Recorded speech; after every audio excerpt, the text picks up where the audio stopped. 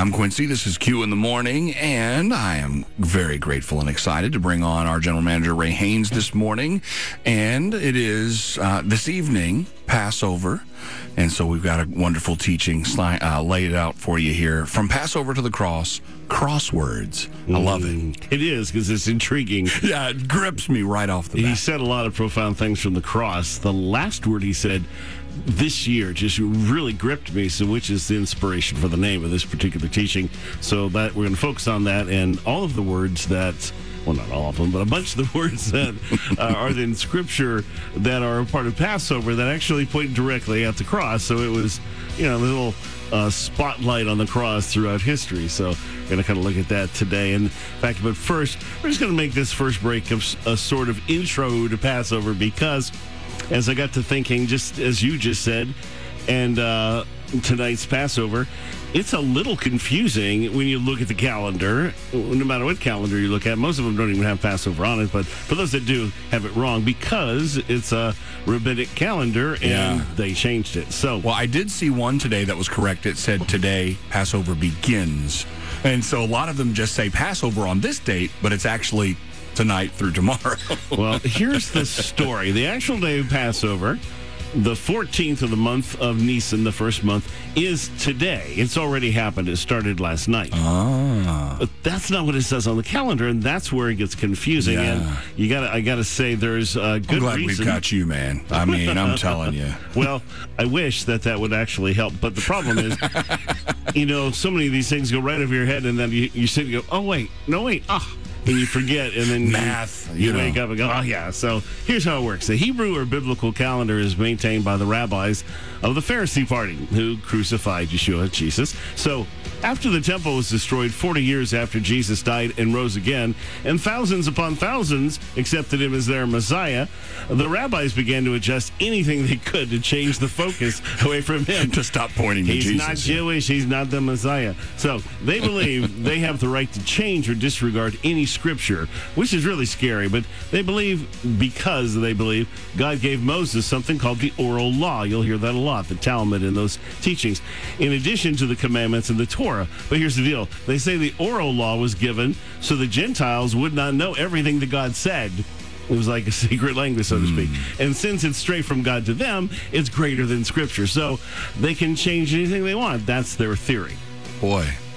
I know, they open things up and you wonder. Talk about revisionist history. Well, you can't eat a cheeseburger if you're Jewish. That's exactly why. It's all kind of crazy stuff. So they moved the day of Passover to the next day. Now, they don't say that it wasn't originally there. They just moved it from the 14th to the 15th of the first month on their calendar. So when you look at our calendar, you see Passover. It'll be the 15th of Nisan, where the Bible says it's on the 14th. Now, the reason they did that is because once the temple was destroyed, they couldn't make a sacrifice. They said, well, we can't make a sacrifice anyways, and all we can really do is have the meal, and the meal happens that evening, which is the new day, the 15th. So they, which always was that way, but so they just said, now Passover's actually on the 15th now. So that's why your calendar is all messed up. Which also, now here's the more important part, which also changed the Feast of Unleavened Bread by one day. Now, this is a 7-day feast that begins the day or the evening after Passover when you're actually having the meal. So, the Feast of Unleavened Bread, they moved it from tonight to tomorrow night. Now, that's a big deal because the first day of that feast is a Sabbath, which is followed by the regular Sabbath on Friday, which is followed by first fruits on Sunday, 3 days after Passover. Nothing significant about 3 days after Passover, right? So the biggest and most diabolical thing they did was to move up the start of first fruits. Instead of 3 days after Passover, it occurs the next day after real Passover, which is the Passover Sabbath. So it's supposed to fall, the first fruits, after the regular Friday night, Saturday Sabbath. So first fruits always falls on a Sunday, the first day, because that was when the third day after Passover occurred 2,000 years ago. Jesus rose again. You can imagine how much consternation that causes the rabbis. So by permanently changing it one day after Passover instead of 3 days, Jews never associate Resurrection Day with first fruits. So even today, it worked like a charm. So since you start counting the 50 days to Pentecost from first fruits, that also distracts the Jews from the actual day of the Feast of Weeks, or Pentecost, when the Holy Spirit was poured out on the new disciples. 3,000 Jews come to Jesus and launches the first church in Jerusalem. Now, obviously, the whole church was 100% Jewish, so many Jews followed him, but not the leaders, so it still works the same way. I can't tell you how many things they've done like this, but we do that too. You know the name Judas. You'd go, ooh, bad name. But Judas is a Greek variation of the name Judah, which is the Jews, meaning God made it visible that his people, the tribe of Judah, the Jews, betrayed him with a kiss. Mm-hmm. So when we change that in our Bibles, we've actually lost the message that God's trying to say. This is my bride that kissed me to betray me. Now, there's a lot of lost in translation problems. There really is. And I'm not a big fan of Greek anyways, but those kind of things really bother me. And the Romans banned the Jews from speaking the name of Jehovah about 60 years after the temple was destroyed. But eventually the rabbis just decided they'd also bar the Jews from speaking the Father's name, which was kind of fulfilling Yeshua's somewhat prophetic statement that no one can come to the Father but through Jesus. So their rejection of him eventually became the rejection of the Father as well. They don't see it that way, obviously, but that's the reality. And speaking of Yeshua, his name was originally Yehoshua. Yehovah, the name of God, is Jehovah is salvation, is what Yeshua means, or Yehovah saved, which is what we use to translate the name Joshua. After the Babylonian captivity, about 500 years before Jesus, they shortened all the names and removed the H and the O. So Yehoshua became Yeshua. Means same thing, but it kind of takes Jehovah out of it. But that name was one of the most popular names of the first century. It's in the top 5. I think it was like number 3. Mm-hmm. But after the resurrection, they changed that name alone back to Yehoshua. They stopped using Yeshua as a Jewish name. Again, clever. They tried to distract from Jesus being Jewish. Now, it's like a big shell game. It really is. And now they call him Yeshu, which takes off the ending letter, which tends to make a word Hebrew anyways. Mm-hmm. So they identify him as the founder of Christianity, not Jewish. And it just goes on and on and on and on like that. But the point for us is official Passover is actually today, meaning that this morning, as we're teaching, Yeshua, Jesus, died on the cross. That happened today, beginning at 9 a.m. He died 6 hours later at 3 p.m., and his first night in the grave would be tonight, which was a Thursday 2,000 years ago, not a Friday.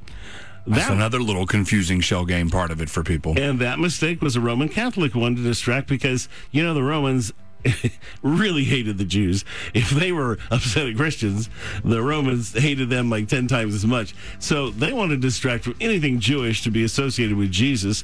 The Romans greatly hated the Jews and killed them as often as they could. And it's ironic that the Roman Catholic Church also killed any Christian who celebrated Passover. That was a benefit, or I guess the work of Constantine with his Easter determination in 323, which made it anything dealing with the Jews for a Christian was punishable by death. But the big problem for them is by ignoring the Passover Sabbath, they identified the verse that says, they're having to get his body in the grave before the Sabbath. So they just, instead of identifying that it was the obvious Passover Sabbath spoken about as the evening of his burial, the regular Friday night Sabbath became the one they did, so making it look like he was crucified on Friday, and somehow found a way to spend 3 nights in the grave. Talk about your terrible math. And be up by Sunday morning. And be up, boy, that's a quick 3 days. But they did get Resurrection Day right, so there's that. So you gotta celebrate that. Now, this Passover teaching from Passover to the cross is called CrossWords. As I said, we're going to highlight the words of Passover that all point to the cross, especially his last word. And oh my goodness, that and all that word means, it's just mind-blowing for me. And we're going to pray as we start every hour.